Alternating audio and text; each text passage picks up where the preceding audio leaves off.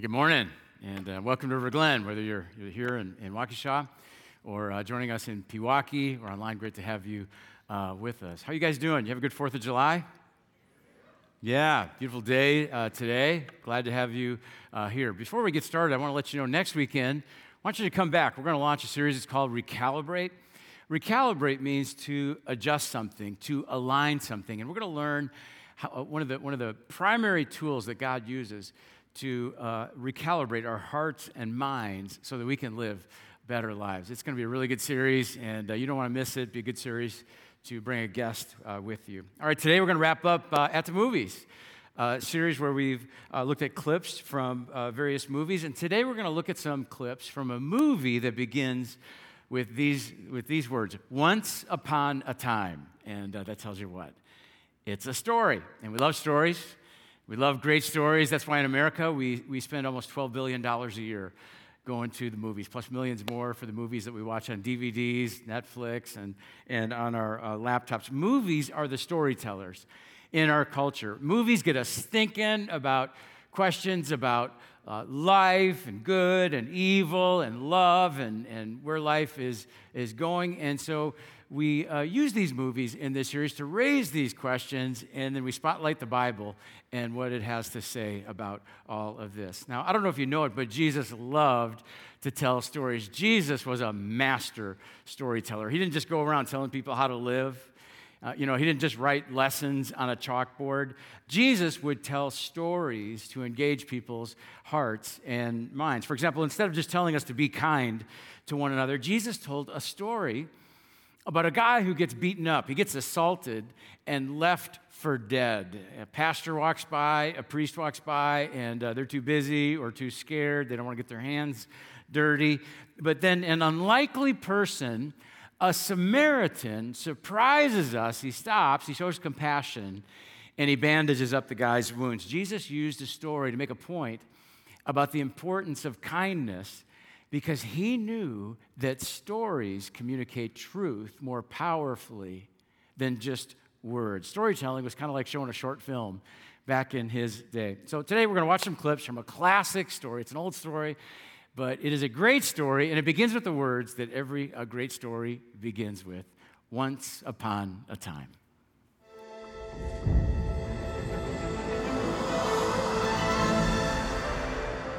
Once upon a time in the hidden heart of France, a handsome young prince lived in a beautiful castle. Although he had everything his heart desired, the prince was selfish and unkind. Master, it's time. He taxed the village to fill his castle with the most beautiful objects. Oui, maître. And his parties with the most beautiful people. Then one night, an unexpected intruder arrived at the castle, seeking shelter from the bitter storm. As a gift, she offered the prince a single rose.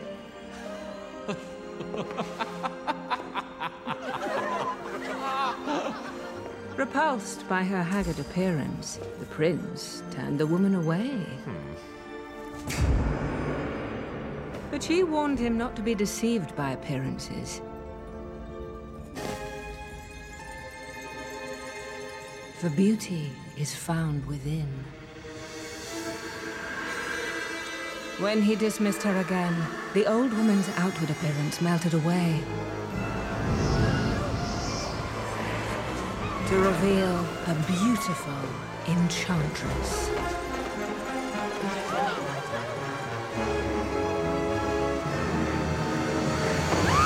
The prince begged for forgiveness, but it was too late. For she had seen that there was no love in his heart. As punishment, she transformed him into a hideous beast and placed a powerful spell on the castle and all who lived there.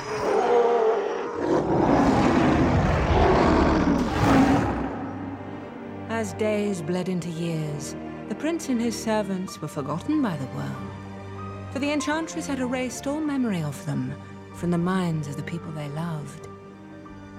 But the rose she had offered was truly an enchanted rose. if he could learn to love another and earn their love in return by the time the last petal fell, the spell would be broken. If not, he would be doomed to remain a beast for all time. That's the opening scene from Beauty and the Beast. How many of you have seen one of the Beauty and the Beast movies? Oh, yeah, quite a few of you. Disney did an animated version in 1991, and then in 2017, they retold the story, and we're showing those clips. If you didn't get a chance to see this movie, the Pewaukee campus is going to be hosting Family Movie Night on Friday night. They're going to show this film in its entirety, and you can check it out. It begins with this handsome young prince who seems happy and seems like he's got it all together. But you know what? Actually, he is miserable. He lives with a cold and shriveled heart. And right away, we begin to see a theme emerge that you can't judge someone by outward appearances. After this opening scene, we meet one of the main characters. Her name is Belle, and she appears beautiful on the outside, but the townspeople think she's a little strange, she's a little odd, she likes to read books. Belle is not who she appears to be either. And then we also meet Gaston, who is handsome but arrogant and narcissistic. He loves himself so much, he can't believe that Belle won't marry him right now. He only loves Belle for her physical beauty, and he's the real beast who misses her real beauty. So it's not just this prince. We can't judge by appearances. It's everyone. And that's true with real life, too, isn't it? It reminds me of a story in the Old Testament of the Bible when God sent Samuel, the prophet, to anoint the new king in Israel. God sent him to the home of Jesse because Jesse had 8 sons. God told Samuel that one of those 8 sons will be the next king. And so Jesse lines up all of his sons, and Samuel starts with the oldest one, stands in front of the oldest one. His name is Eliab. He's the tallest, he's handsome, and everybody thinks he's going to be chosen as king. But God says, no, that's not the one. And they're shocked. And so Samuel moves to the next one, maybe a brainy son with a scholarship to Harvard. And everybody thinks it's him, but God says, no, not him either. And they go right down the line through each of the sons. Not the muscular one, not the funny one, not the football player. God says, no, no, no. And then God explains in 1 Samuel chapter 16, the Lord does not look at the things people look at. People look at outward appearance. But the Lord looks at the heart. And so they go through all of those sons, and Samuel finally says to Jesse, do you have any more sons? Well, not really, but there's David. He's the youngest and the smallest. He's the runt of the litter. And so they grab David, they shove him out front.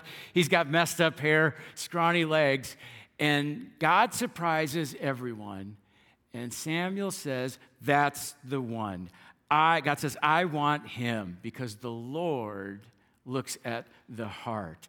And somehow, God looks past the beast in us. See, the truth is there's a beast in every one of us. Even in the best of us, there is a selfishness and ugliness, a sin. Sin corrupts us, and life scars us. And beneath our exterior, there's a beast in each of us. But here's something amazing.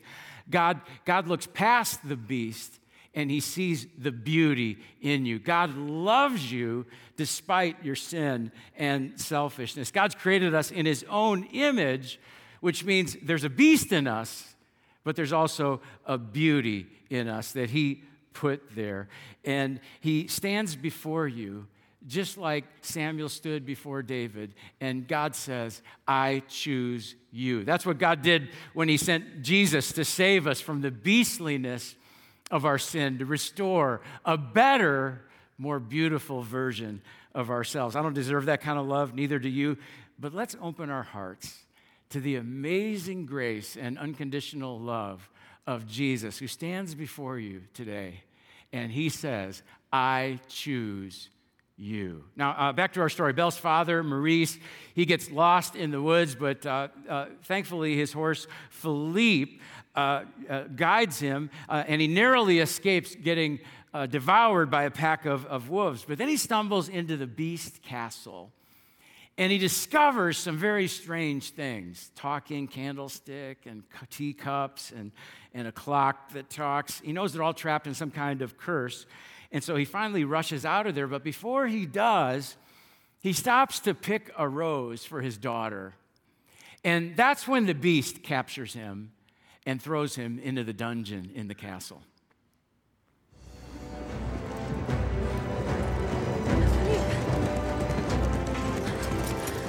Where's Papa? Take me to him.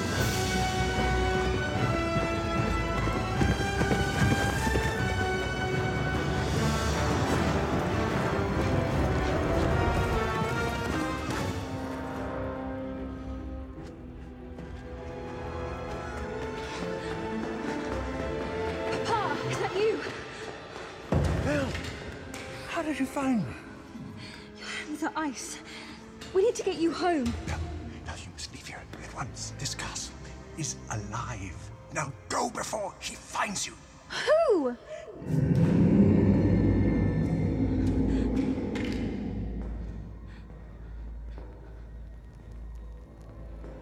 Who's there? Who are you? Who are you? I've come for my father. Your father is a thief. Liar! He stole a rose. I asked for the rose. Punish me, not him. No, he means forever. Apparently that's what happens around here when you pick a flower. A life sentence for a rose. I received eternal damnation for one. I'm merely locking him away. Now, do you still wish to take your father's place? Come into the light.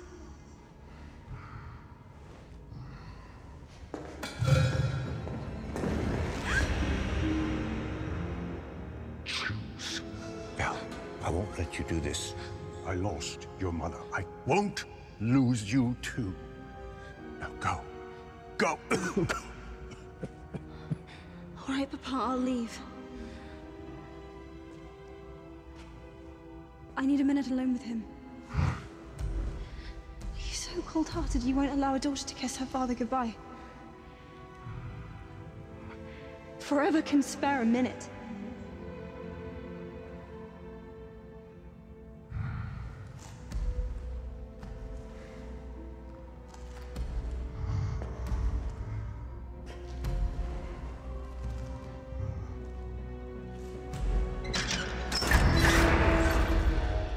When this door closes, it will not open again.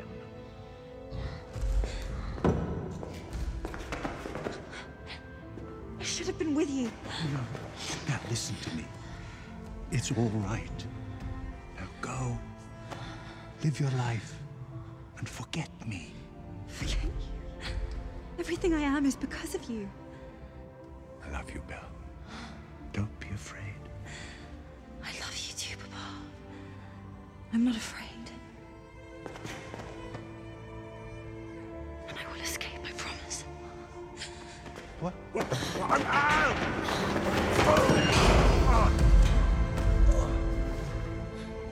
You took his place. He's my father. He's a fool. And so are you. Belle. Papa! Don't hurt him! Papa! I'll come back! I promise! I love that scene because it is such a powerful depiction of sacrificial love. Now, some of the movie and in real life, like Gaston and the Beast, have not yet learned to love that way. But when you see this tender father running for his life, and he stops to get a rose for his daughter because he promised her one, and then Belle races through the forest, marches into this scary castle to find her father because of her deep love for him. She pushes him out of that prison cell and takes his punishment because true love sacrifices.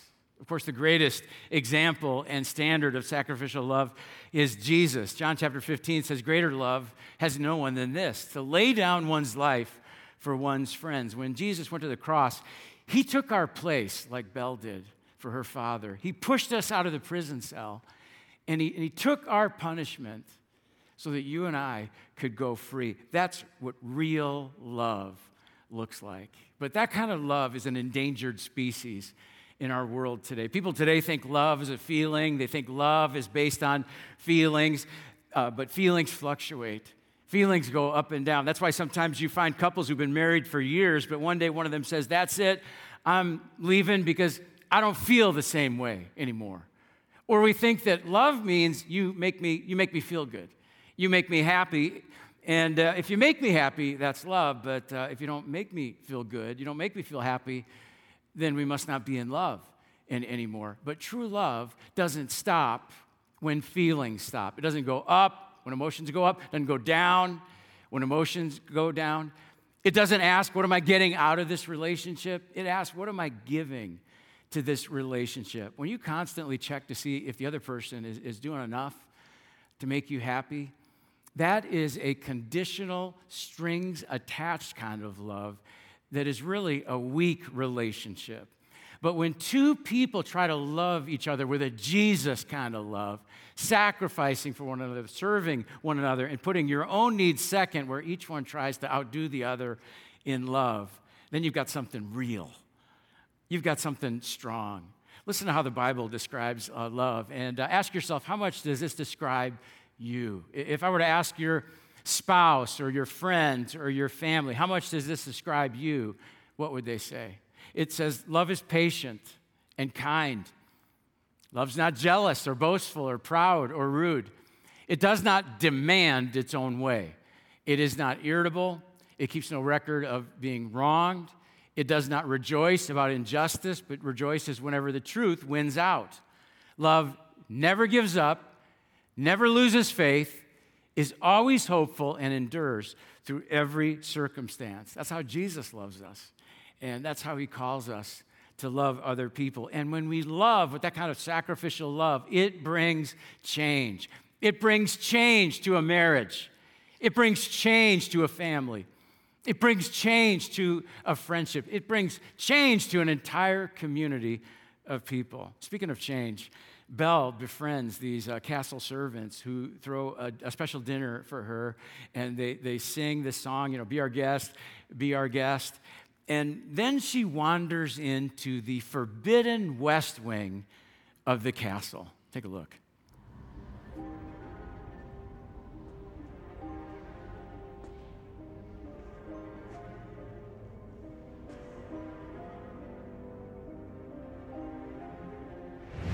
What are you doing here? What did you do to it? Nothing. Do you realize what you could have done?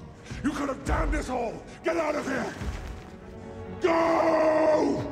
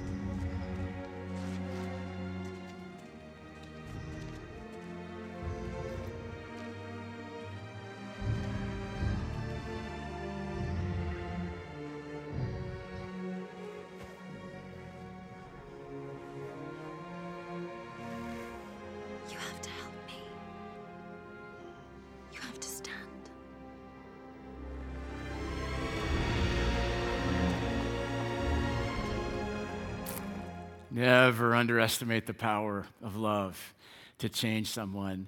When Belle gets attacked by these wolves, the beast rescues her, and he nearly dies himself. She nurses him back to health, and this charming, wholesome friendship develops between the two of them. He begins to see Belle differently. She begins to realize that inside the beast is someone who loves books and is well-mannered and witty and even thoughtful. They begin to see each other in the best light, and they begin to truly care about each other. And we begin to see that love really has the power to bring change. Some of you right now are in a relationship with someone, and you have allowed a person's flaws to blind you to some amazing qualities. And maybe what you need is a change of perspective, because something powerful happens when you begin to focus on the good qualities in the other person as opposed to their beastly qualities. One of the best ways to see the good in other people, to start to see things in other people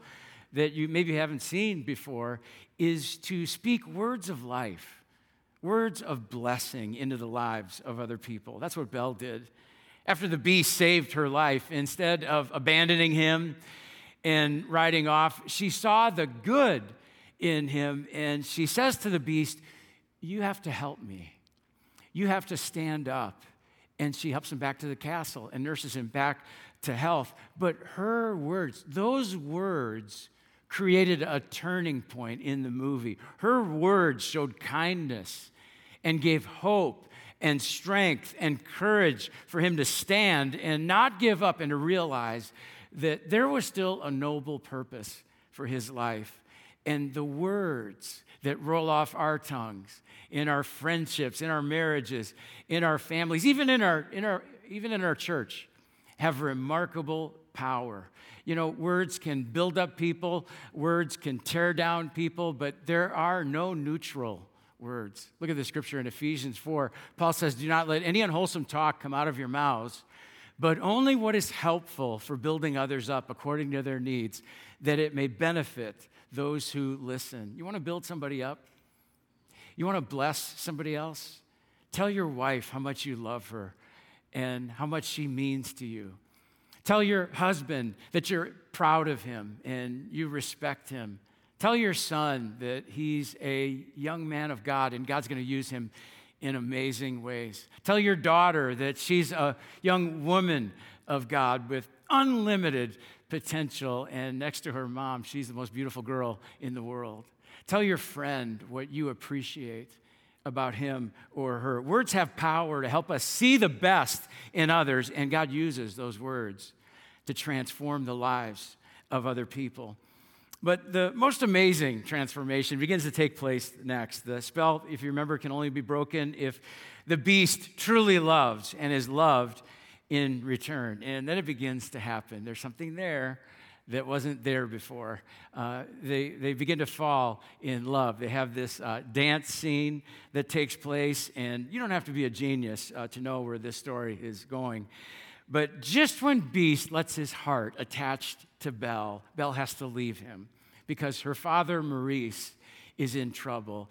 And the Beast feels brokenhearted when Gaston rallies the townspeople. He stirs up the townspeople, and they rush the castle to destroy the Beast.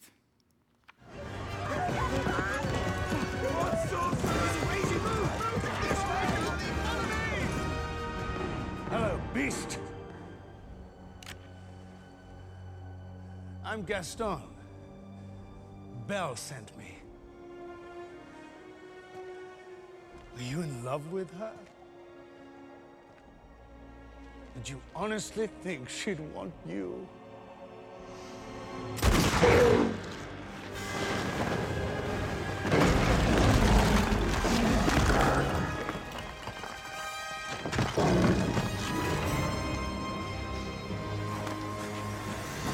Belle.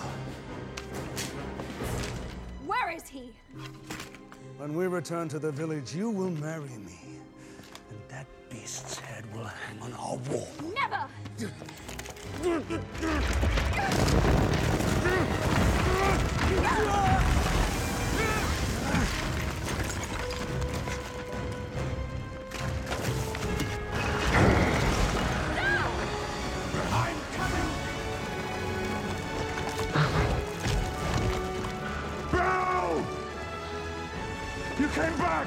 They're trying to stop them! Stay there! I'm coming!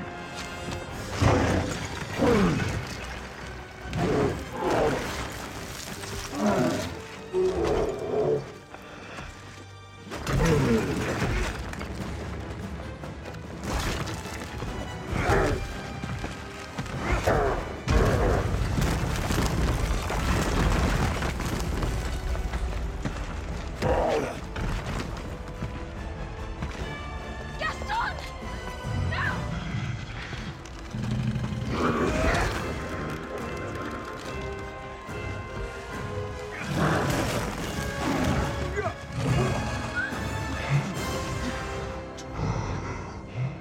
Don't let me go.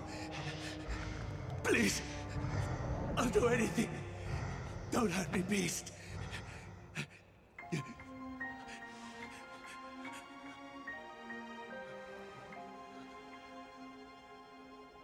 I am not a beast.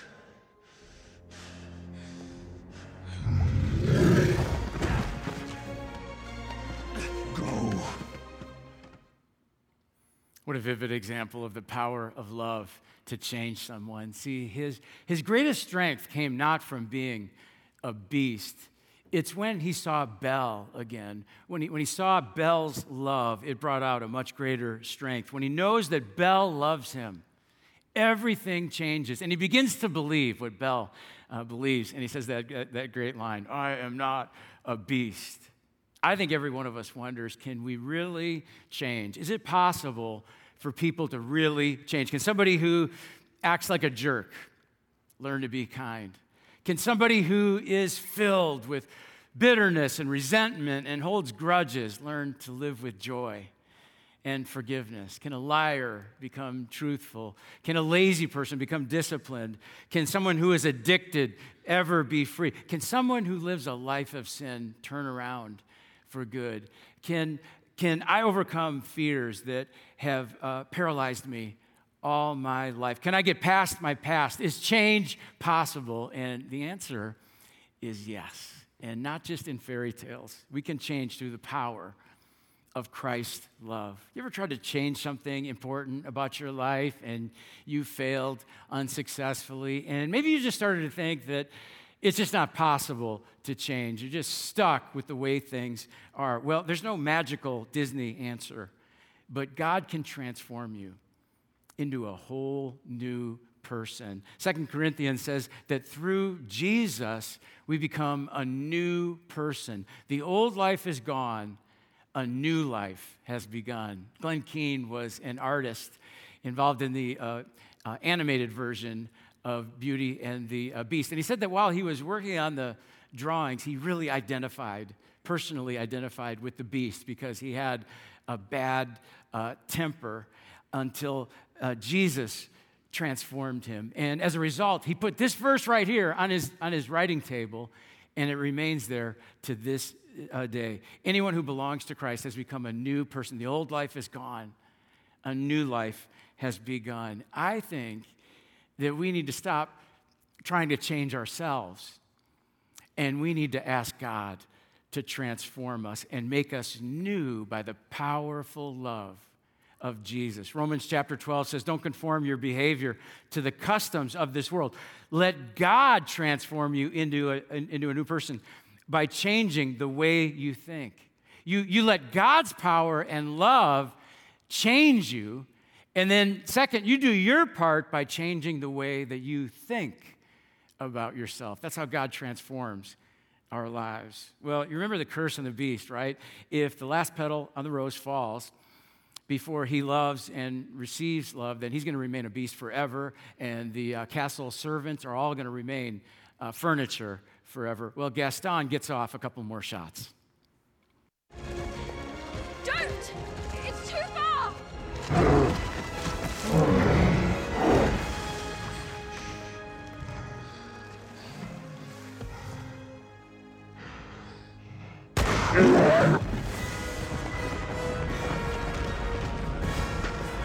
Please!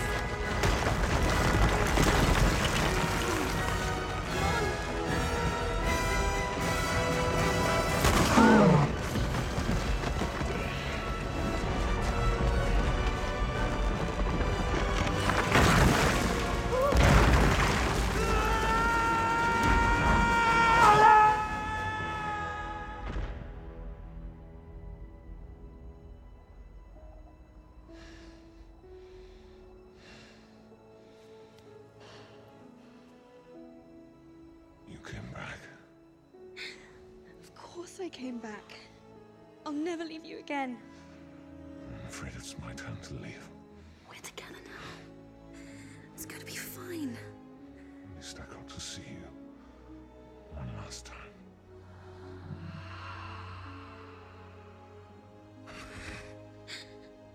No.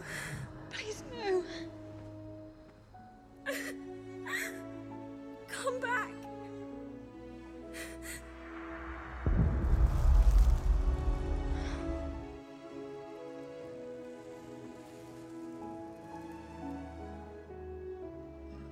It was an honor to serve with you. The honor was mine.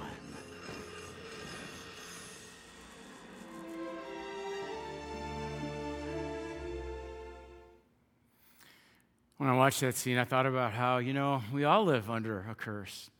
Ever since the Garden of Eden, we have lived under the effects of sin in our world. This world is not the way that it's supposed to be, the way that God intended it to be. Romans chapter 8 says that we're all waiting for God to bring freedom from this curse. It says, for we know that up to the present time, all creation groans with pain. You ever find yourself groaning over the pain and the sin in the world? War, disease, death, hatred, environmental disasters, and poverty. This is not the way that it was meant to be in God's castle. We're under a curse, waiting and groaning for the day when God will finally complete the work of Jesus Christ, and he will make all things new. And it's the resurrection power of Jesus that reverses the curse. It put in motion a reversal that means that he's not just able to change you and me personally, but God's making a new heaven and a new earth. And one day it'll be filled with every person who trusts in him through faith in Jesus Christ. And I think that's why we love the ending of Beauty and the Beast, because in a fairy tale way, it taps into our hope that the curse can be reversed and all things can be made new by the power of love.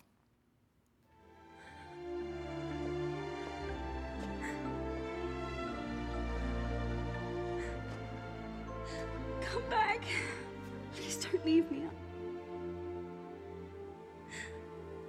I love you.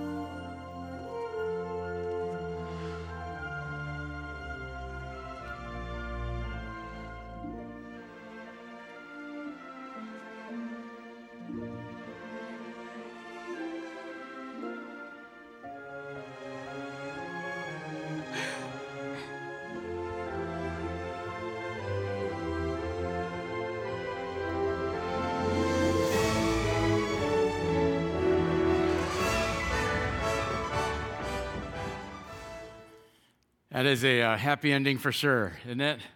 And don't you love happy endings? And God promises a happy ending for every person who puts their trust in the love of Jesus, because you have his love now, and you also have the promise of heaven for all eternity. And that'll be a time of unbelievably joyful reunions for everyone who trusts in the love of Jesus.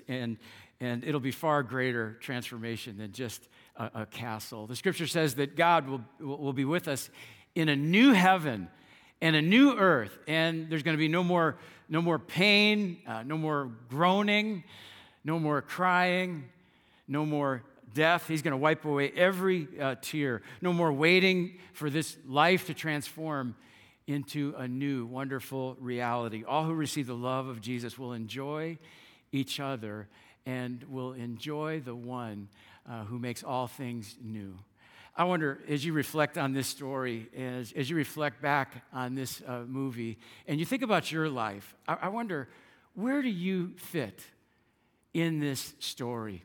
I really believe that today could be a life change moment, a God moment, if we open our heart, if we open our mind to the amazing love of Jesus. Maybe some of you here, maybe you need to open your heart to the incredible love of Jesus for the first time. Maybe some of us here, maybe we need to open our heart wider to the amazing love of Jesus. In a few weeks, we're going to have a baptism weekend. It's called the Baptism Bash on Saturday, August 3rd, here in Waukesha. Baptism Sunday over in Pewaukee on August 4th. Baptism is a great way to open your heart to the love of Jesus. You know, in baptism, you really picture with your life what Jesus did with his life. Here's Jesus on the cross. He gets buried in the tomb, and then he raises up to a new life. Here's your life, and you go under the water in baptism. You're buried in baptism, and then you come up out of the water to live a new life. The curse is reversed, and you say, I want to follow Jesus. If you want to get baptized, or if you want to find out more about it, just fill out that Connect card or the welcome card. It's in the seat back in front of you. You can drop that off at the Connect wall after the service. Maybe you've got some questions, or maybe you just need some encouragement or prayer today. Stop at the Connect wall afterward, and we'd love to help you. The love of Jesus makes all things new. And that means my story, and I hope your story, will end with the words that we want every story to end with. They lived happily ever after. I'm going to pray for us, and then we're going to celebrate God's love with a song together. Let me pray for us. God, thank you for seeing the beauty in us despite our sin. Thank you for sending Jesus to reverse the curse and to change our lives through his love. Thank you for his love and the way it changes everything in our lives and in our world. And thank you for promising us the gift of heaven, where you will make all things new. God, help us to open our hearts and minds to receive the amazing love of Jesus and then to share it with others. And we pray this in his name. Amen.